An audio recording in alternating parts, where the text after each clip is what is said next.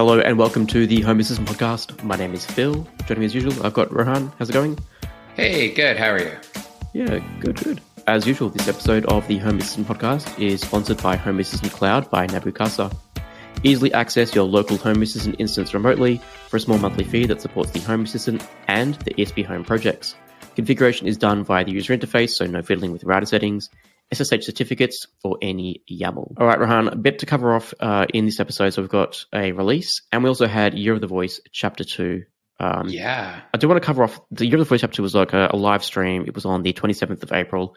I do want to cover that off and get your thoughts on it and also talk about it because there's some cool stuff. So I think what we need to do first, 2023.5, let's discuss that, and then we can break down Year of the Voice Chapter 2 in case you didn't get a chance to watch the live stream. So let's do it. Jump into 2023.5, mate. Go for it. All right. So first and foremost, let's just talk some new features here. Getting right into it. So first of all, you can control what's exposed to different voice assistants. So there's a new panel, and this panel is really around, what parts are, which devices, what entities are shown to Google Home, Amazon Echo, and the Home Assistant Assist voice assistants that are brought to you in Home Assistant, right? So it's actually pretty neat when you look at it. You actually get a breakdown of, okay, here's all of the devices, and then those are or are not exposed. You get the little logos of what's exposed. So if it's the Amazon Echoes, you'll get a little logo of the Amazon Echo, and then same with the Google Home and Home Assistant. So it's actually pretty cool. I think it's a nice way of utilizing it because I personally, I just hate managing it via the cloud UI there. Like when you go in and under the settings, when you go change it the way it is now or pre-existing under Home Assistant Cloud. So I much prefer doing it this way. It's just visually, it's just easier to understand what's where. So yeah, and I don't think this really adds any new functionality. The additional virtual device names for Assist, but they were already existing in Google Home. Currently, this is only available for Nabu Casa, Google Home, and Amazon Echo integrations. I hope they're going to allow, if you're doing roll your own cloud way, you can use this panel in the future. I can't see why they wouldn't. But I think, just a nice UI shuffle. I do hope they can use like virtual devices or something to get multiple language support or virtual device names for the Amazon Echo, because that would be handy. Yeah. All right, webhooks. So there is now support for GET requests and the ability to restrict webhooks to only be accessible via the local network. So this one's a great little addition. So now, if you've got previously you'd have to post or put, I think it was post-put patch, a request to a Home Assistant webhook. It really limited third-party devices or integrations that could call webhooks. You'd have to do it in the special Home Assistant format, make sure you're posting correctly. Now with a GET request, if you've got anything that can just ping a URL on your network, any manufacturer, any device out there that can ping a URL, as long as you don't need to pass data from the integration, you can just do a GET request. Home Assistant may even be able to get data if it's provided, but just being able to do the GET request means, no having to try work out custom curl requests and all that sort of fancy stuff. Yeah, there's apparently quite a few services that deliver it via GET, and those devices or those services aren't able to be integrated in today until now, right? So, I think that was a pretty decently large ask, I believe. So it was there, and now it's there. So if you have it, you got it. And for the uninitiated, a GET request is essentially if you're in a browser, in Google Chrome, and you type in a URL, you are doing a GET request. So if you do, type in a URL, put in Home Assistant, anything that can call the URL essentially can do a GET request. So very handy update to have. Yeah. Home Assistant Yellow, a little bit of an update there. So you can start configuring the LED colors, the LEDs themselves of the Home Assistant Yellow. You can start controlling those to do different things, pulse, blink, whatever as you need to. So pretty handy there. All right. Something that we're going to discuss in the Year of the Voice Chapter 2 but it's supported for the updates that have come in 2023.5, is multiple instances of the OpenAI conversation. So now you can use different prompts. For example, you may, I haven't tested this out properly, but I did see on the Heroes Watch Chapter 2, I think Mike had an example running of it's like a Super Mario responses, like respond in Super Mario, how like Mario from Nintendo would respond. So maybe you could have, one that responds, in the style of Jarvis, one that responds in the style of a character from Game of Thrones, right? So yeah, that sort of is really cool. Yeah, and again, especially if you have kids and stuff like that too, and you want to have a little bit of fun with it. It's I don't know, I think it's cool. I'm sure there's a practical use for it, but sometimes things can be fun too, right? So yeah.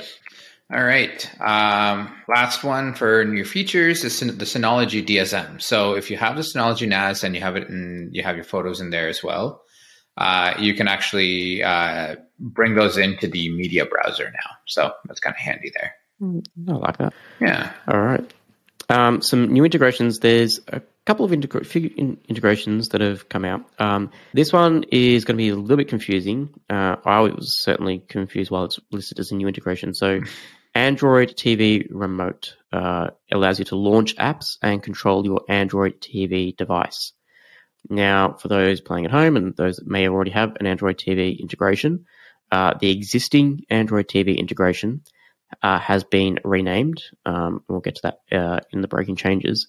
But yeah, essentially, I think this is just using a more solid supported API in order to control Android TV devices. Yeah, there's actually a bit of a piece there too, where it's technically it's not the same as what used to be called Android TV, right? Which is now it's going to be known as Android Debug Bridge, which is the actual ADB feature that comes in where you generate like an API or you have to not generate an API, but you have to change the mode of the device and so on and so forth. So you're effectively putting it into a developer mode to be able to change channels and stuff like that. So this is more of a native remote type functionality, right? So where you don't have to do that. So that's it's kind of handy there. And it should discover devices on your network as well. So if you do have an Android TV device, Discovery should pick it up. So there's that too. Now the wrapped Bluetooth. So this integrates the Raptor RAPT pill hydrometers into the Home Assistant. So essentially the wrapped pill acts as a real-time gravity testing hydrometer and thermometer, allowing instant gravity and temperature measurements. Also logging from inside your fermenter during fermentation. So cool. When I saw this, I'm like, what is a pill? I have no idea what a pill hydrometer is, right? Yeah, I guess it's something to do with brewing, home brewing. It actually looks like a really cool device. It looks like a little pill. It's got a battery in there. I guess you just plug it in. And I was like, why the hell would someone want to measure gravity? Like, is that what we're doing? I hear you. All right. One I am excited, and I think is adding to my reasons for the universe telling me to buy a Roborock, is the Roborock integration. Is a new integration in Home Assistant. It now allows you to integrate your Roborock vacuum cleaner while maintaining support for the Roborock app. Now, I'm not invested in this ecosystem. I think, Rohan, you've got a Depot or something from memory. I do, yeah. Yeah. So if you're using a Roborock vacuum cleaner, I believe you previously had to use the Xiaomi integration to get those into Home Assistant, or there may have been a custom hacks integration from Roborock. Now there is an official supported Roborock integration in Home Assistant. I assume it's still going to be cloud dependent though, which is, I believe it is, yeah, annoying, but it's something. Yeah, choose your battles. Yeah, because before when you used the Xiaomi piece, it didn't really mesh up with the app. So I think that's the nice piece here. Yeah. Okay. Nice. Anova. So you can control Anova sous vide machines with Wi-Fi that have Wi-Fi capabilities now. So it's kind of cool if you're cooking something. You can have it connected to your Home Assistant, and whatever time is up, nice, it can do its own thing. Turn it off, turn it on, whatever. Yeah, kind of cool, right? wonder if these are available in Australia. I mean, it sounds. Yeah, there should be. I know they are available here. I know a couple of people with them, but both with the Anova ones and I think some other brand too. But yeah, actually, no, it is. Yeah. Yeah. They're. I know. Again, like I said, they're fairly common here. At least that. Yeah. They're not. I don't think they're super cheap, but yeah, it's pretty cool. You can just cook a steak or whatever. Just I guess put it in a vacuum sealed bag or like a Ziploc bag, whatever, and then you just boil it to perfection. I guess essentially cooking with Home Assistant. I like it. Well, I do love that it has Wi-Fi and it can be integrated. Like that's really cool. Yeah. All right. Okay, so breaking changes, as we talked about previously, Android TV. So the existing Android TV integration has been renamed to the Android Debug Bridge. So if you already had in 2023.4 previously had an Android TV integration, it will now be in the integrations list as Android Debug Bridge. So the rename is because that is what it is actually controlled or provided. So with the addition of the new Android TV remote integration, they wanted to reduce the possible confusion in the future. So I have a Fire TV stick. I don't understand, and I haven't delved in enough of it yet. So obviously we were a bit delayed in the podcast coming out this release, so I haven't had a chance to really play with it yet. But my Fire TV stick hasn't been discovered by Android TV, so maybe Fire TV users have to use the Android Debug Bridge, and maybe Android TV devices can use Android TV. I haven't delved into it enough yet, but yeah. Yeah, I mean, it might just be like from an Android TV perspective, right? It might be too far away from the Android TV, maybe. I don't know. Yeah. Yeah. But I guess for me, if it hasn't broken, I'm not going to fix it. So for me, it's listed as a breaking change, but I don't see the way they've done the breaking change now that everything's removed from YAML and it's all in the UI. You should be able to still update without needing to go in and update any config or anything. Yeah, in the list differently. Yeah, it shouldn't be too bad in that part. All right, Reolink. So for Reolink doorbells, the status LED light entity has been replaced by a status LED select entity. So the switch off state corresponds to the auto in the select menu, and then the switch on state corresponds to the auto and always stay on at night. And there's an additional stay off state that's available as well. So just a little bit of a remapping there, keep things more consistent, right? So, and I guess it makes more sense if there's more than just an off and on piece there, right? So. All right. Synology DSM does have some breaking changes as well. The unit conversion for all memory, storage, and network related sensors was corrected from the binary 1024 to decimal 1000 base to be in line with the used measurement units.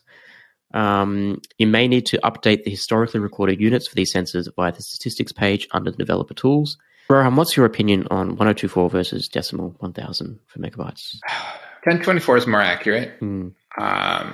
As a purist, I like 1024, right? And yeah, 1024 is more accurate, but 1000 is just easier to understand, right? Like, yeah.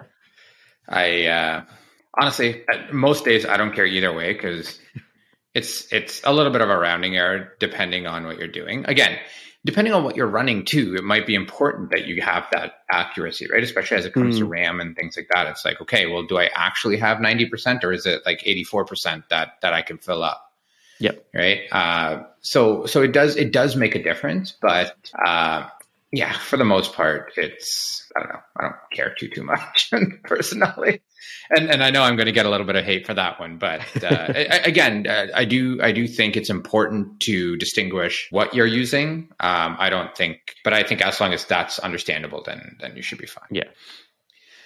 Webhooks. So 2 new trigger options have been added that limit how a webhook can trigger, right? So there's a new allowed methods option, which can be used to control which HTTP methods can activate the trigger. So we talked about earlier how GET requests are now added as part of webhooks, or GET webhooks are now added. And then along with that, obviously, there's head, post, and put, as Phil mentioned too. So you can start to control what requests can actually, or which type of request can start to trigger that. And then the local only option is, like we said, is used to allow devices outside or only on the local network who's going to activate the trigger there. So before, all the webhook triggers could be activated by head, post, and put methods. So it doesn't have to be one specifically, whether it's locally or on the internet. So that will be a breaking change, just because any webhook trigger that's there prior will not, or will have the local only set to false. So if we want to make sure that that's the case there. So you can click on the little cog icon or the gear icon next to the webhook ID and just update the webhook trigger. And then if you wanted to say, for example, it's only accessible by the local network, just set that there then. And then don't forget to hit save. And yeah, that should... so that will show up as a repair warning up top, I believe so. Say goodbye to your credit card rewards. Greedy corporate mega stores, led by Walmart and Target, are pushing for a law in Congress to take away your hard-earned cash back and travel points to line their pockets. The Durbin-Marshall credit card bill would enact harmful credit card routing mandates that would end credit card rewards as we know it. If you love your credit card rewards, tell your lawmakers, hands off my rewards. Tell them to oppose the Durbin-Marshall credit card bill. This is something that I find frustrating. So the last bit here, it is necessary to deselect the option for the save button to appear. Then you can reselect the option if it should be enabled. This will make the repair warning go away. So essentially, and this comes in, so this will be required for 2023.7. So you've got 2 releases to make these changes for. As from a usability perspective, having to reselect an option for something to be enabled, like it feels clunky. Like I understand what Home Assistant are trying to do here is they want to ensure that anyone that hasn't specifically allowed external access to a webhook has actually gone through the UI process and tick the option essentially. I think maybe it would have been better to do, instead of local only, like external availability and default that to off or something. Obviously that would have had a bigger breaking change, but you could have at least advised that, through the repairs or whatever system to say, hey, right, like this is going to stop working unless you. I think it's a security over connectivity. So, and I think just looking at it again, I think I explained it wrong. So it will not allow external connectivity in by default. It will reject the webhook if it comes from externally, if that setting is not set today. That's how I understand it. Yeah. So to me, that says they're doing that because of the security piece there, because they care about, they want to make sure that is the case. Yep. However, that's been the case forever, right? Since the webhooks were introduced into Home Assistant. So yeah, I kind of agree with you there, but at the same time, I see the security aspect of why they would do that, but it is a decent amount of inconvenience. Completely agreed there. It's not so much the inconvenience. It's just like if we're trying to make Home Assistant more accessible to the wider people, like having these instructions, like you have to click a deselect option and then click a save button for it to appear. Like I think if we're trying to make Home Assistant easier to use, things like that, I don't necessarily know the answer. I haven't looked into how it could be different. I'm just looking at the way this is described here, and maybe it would have been better to reverse it, right? So that, if I do want something to be accessible externally, then I can go in and tick the box as opposed to having to go in, untick it, tick it again, hit the save button. Like, obviously, it sounds like the repair warning's coming up because something needs to be set in a database somewhere, and they don't want to just go blindly and assume whatever's there today is going to be the correct value. Yeah, I think it's just one of those things that irks me. It's like, oh, we're still very tech focused, right? Like as a tech community, we'd understand this, but if we want to really make things easier, then it's these little things like this we sort of need to massage a bit. One thing I will say on webhooks though, do consider strongly disabling any methods that you don't see using. I know in my line of work, I'm sure Rohan, you've had it in your line of work, accidentally hitting a webhook with a GET request. Some services like Slack, for example, will ping a website or a URL just to try and get some metadata from the URL to display it.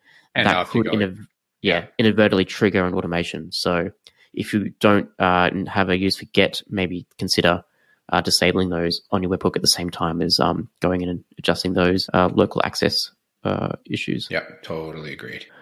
All right. So we're going to talk about Year of the Voice, Chapter 2. So on the 27th of April, there was a live stream between Paulus and Mike, who is running the Year of the Home Assistant Voice, or the Nabu-Casa Voice division, I should say. Yeah. So yeah, very informative. I watched it not at 3 a.m. my time. I watched it a bit later. But yeah, so very cool. So just want to give a couple of highlights. Assist, which is the Home Assistant built-in assistant you can access through the UI using that conversation button in the top right corner, now has 45 supported languages, and you can talk to Home Assistant in those languages via text. And that came from 165 contributors from the community. So thank you, everyone, all those 165 people for contributing. Yeah. And of course, if you have your own language or your own contributions that you want to make, of course, feel free to open up pull requests and keep that going. So chapter 1 was essentially doing the assist, getting text to be able to talk to your assistant. Now chapter 2 is about the hard part, which is covering text into speech. So converting your text to speech and speech, of course, into text. So in 2023.5, they've got the Open API Whisper, which is, so if you're familiar with ChatGPT, Open API is the company that created ChatGPT. Whisper is another product they run or have created.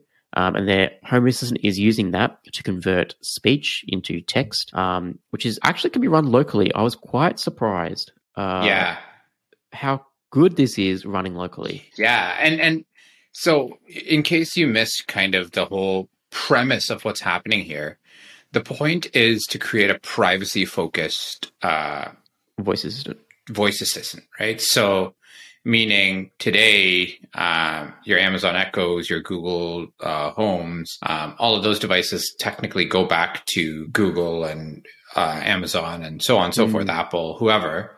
And technically your data can be mined there, right? So from a privacy perspective, that's a bit of a problem.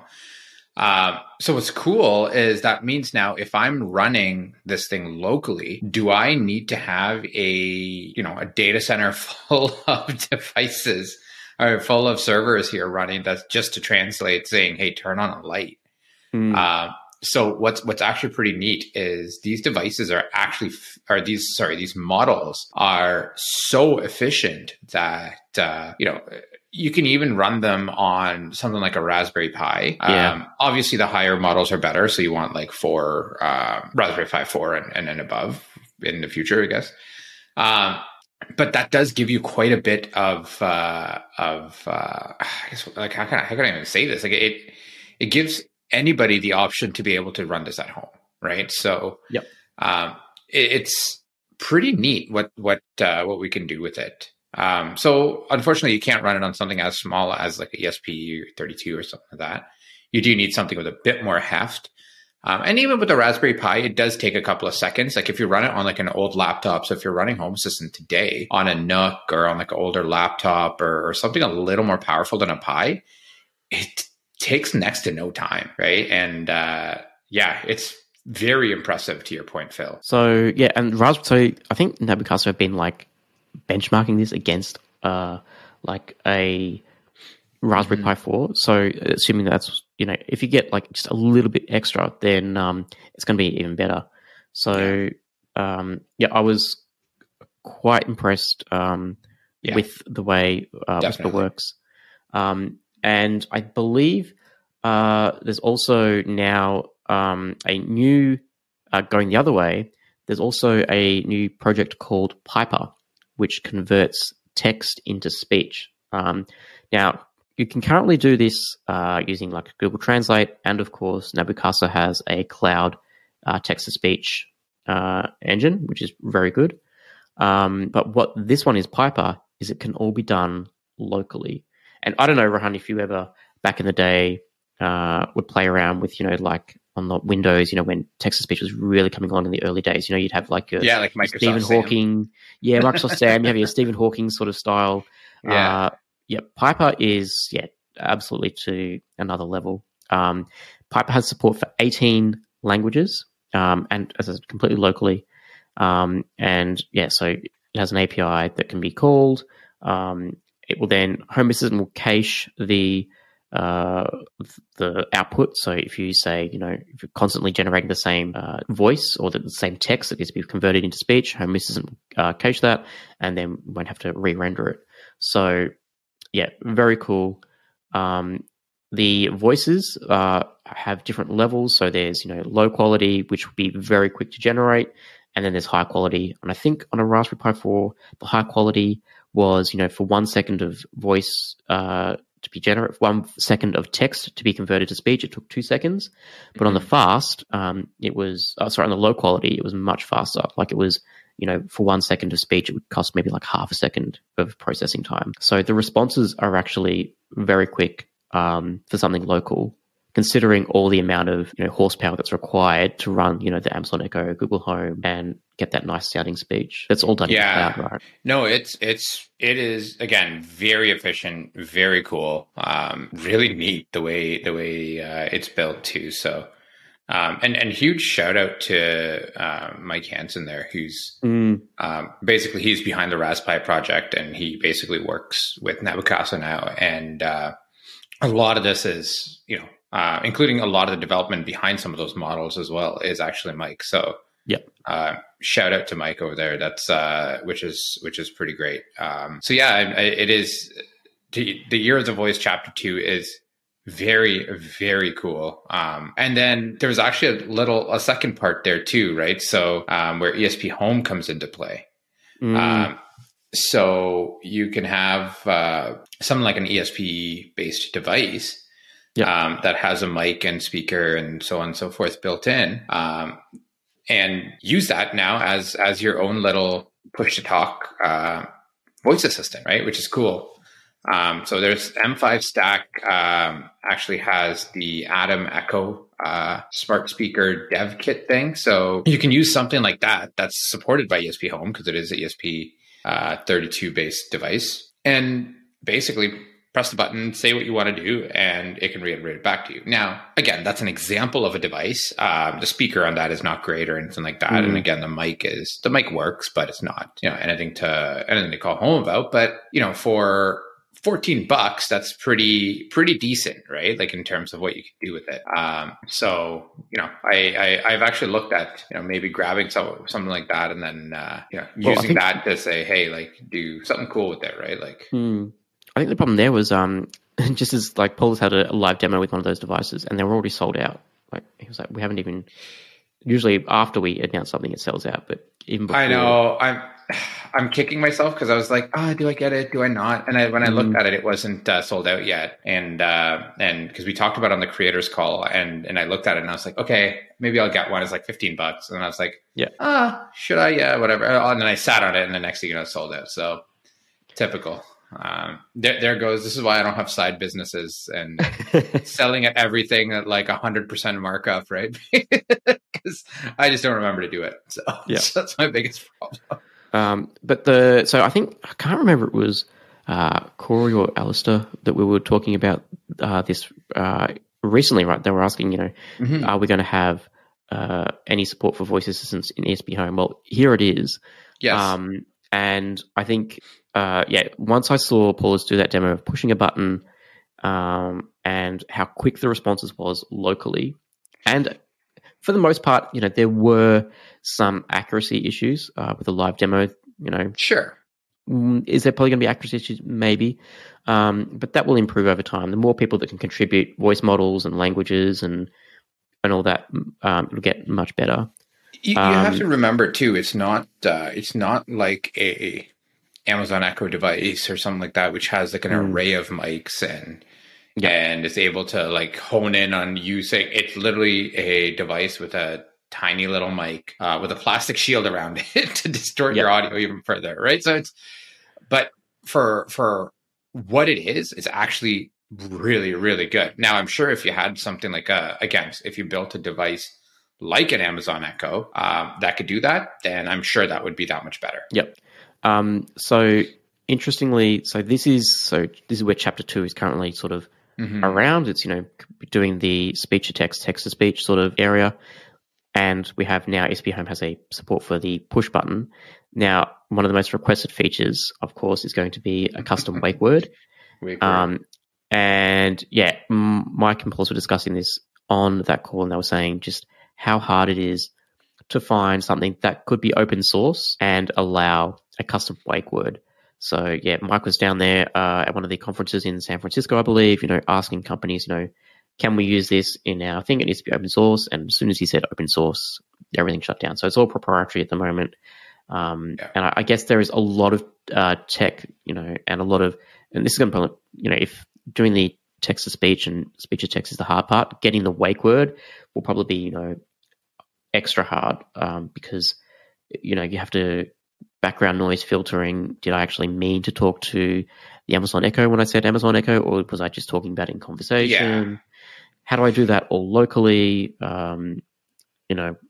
without doing, special hardware? Because, the Google Home, Amazon Echo devices have the hardware to support these wake words, right? And I guess that's why, at least on the Amazon side, you don't have the ability to set your own custom wake word. They have four predefined ones: Computer, Amazon, Echo, and I won't say her name because that's the most common one you're going to be using. Alexa, Yeah, exactly right.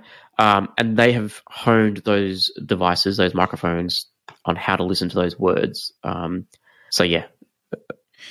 Yeah, I mean, but potentially this is where, again, the community comes in, right? Like, I mean, I'm sure there's a few users at least that have worked on these projects, right? Between the Amazon Echo and Google Home and Apple's Siri and so on and so forth, right? That might be able to lend some knowledge there to the open source world, right? Like to say, hey, this is what we do, or this is how we're doing this kind of thing. So, that'd be cool. I mean, so again, not that they've explicitly asked for this or anything like that, but I mean, it's a great time for the community to step in and say, hey, this is, let's get something going there. So, there with Piper, there is, it's a new project. So there's not, too many voices. There actually is some pretty cool voices though on there, but there is the ability to train your own voice, and I'm kind of excited for this. Now, Mike did say that officially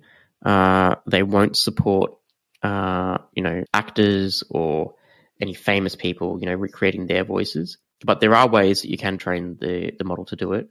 So I am waiting for the day where you can custom side load your own voice profile in there.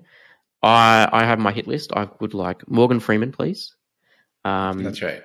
Scarlett Johansson, so I can have I think it's Samantha from Her as my assistant, and I can't remember the actor's name, but the voice from Jarvis from Iron Man. If I can get those three people as custom voices, and maybe Barack Obama just for the fun of it, that'd be fun. Yeah. Just I can see some cool stuff there. Do you have any hit list voices that you'd want to see in your custom local controlled assistant? I'm trying to think. Arnold Schwarzenegger would be kind of fun. Yes, yeah. That would be cool, actually. Your lights are off, right? Yeah, exactly. Other than that, honestly, a couple of the ones you named, right? Like Morgan Freeman. Actually, it would be kind of cool to have, oh my goodness, Sir, why can't I David Attenborough? Name? David Attenborough. Right? That would be kind of cool, too. It's like, get like every time it's like talking to a documentary. Yeah, well, because then you could power it via like ChatGPT, right? Exactly, right? And be like, tell me about elephants, and it's just like, and tell me about elephants in the style of David Attenborough, and then you've got David Attenborough's generated voice. Like how cool would that be? This is Rohan Karamandi, and in the morning he showers at 7 a.m. Don't talk to him before he's had his coffee. That's it. That's how fun would that be, right? Like it's, but yeah. So there's one other part, and technically there's a new integration as well, but we didn't talk about it just because it's really it's part of You're the Voice. But you do have the ability to bring in a analog phone connected to a VoIP-based voice assistant. So that means now, so you've seen a lot of folks that are hinting at like having just like an analog phone or something like that. So essentially the idea could be you pick it up and you just start talking. And Paulus kind of half jokingly says it's like the most private voice assistant there is, right? Because when it's off hook, it's off hook. Right. Yeah, and then when you pick up the phone, then at that point, then it's listening and you say, hey, turn on the bedroom light or whatever it is. And then it'll do that. Right. So, but it will leverage, a VoIP device. I believe there's a specific one that they are supporting to start with. Maybe, I don't know if it's going to support everything, but, most of them are standards based, so I don't know if it needs something specific for that, but yeah, it is. It's there. The work is being done on it, and I think there is a lot of really cool things that you can do there now. So I didn't even have an analog phone. I guess Mark. I don't either. A comment like, go to your local antique store and buy one, right? I know you have to go to just like a thrift store or something. Get a phone. So. But yeah, so I think that's it. That's it. Yeah. So Year of the Voice, Chapter 2. I think I was really excited by the stuff that they're being able to achieve, with those new assistants, and the ability to have them plug in and plug out. Right. So you can have one assistant that can talk to you in your own language, like Spanish, German, Dutch, and another assistant that can talk to you in English. You can choose which assistant you're talking to. You can even have like one that talks to you in the style of Mario or however I mentioned before. So all that stuff is really cool. And I'm actually impressed, like what we are May 5th, not May 5th, like the 5th month, so May. And we've already knocked off, one chapter, which was the assist part of it. This part's pretty cool. So Chapter 3, here we come. Yeah, that would be pretty neat. So again, shout out to the Nabcasa team for that, doing some really cool work, right? So yeah, absolutely. Fantastic. Right. That's it. Right. We'll see everyone for the next release. Thank you. All right. Cheers. Cheers. If you want to share your Home Assistant journey or come on as a guest, reach out to us at feedback@hasspodcast.io. That's HASS podcast.io.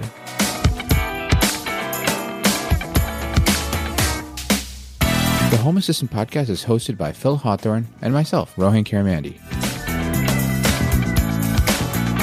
For links to topics we discussed today, check out our show notes on hasspodcast.io.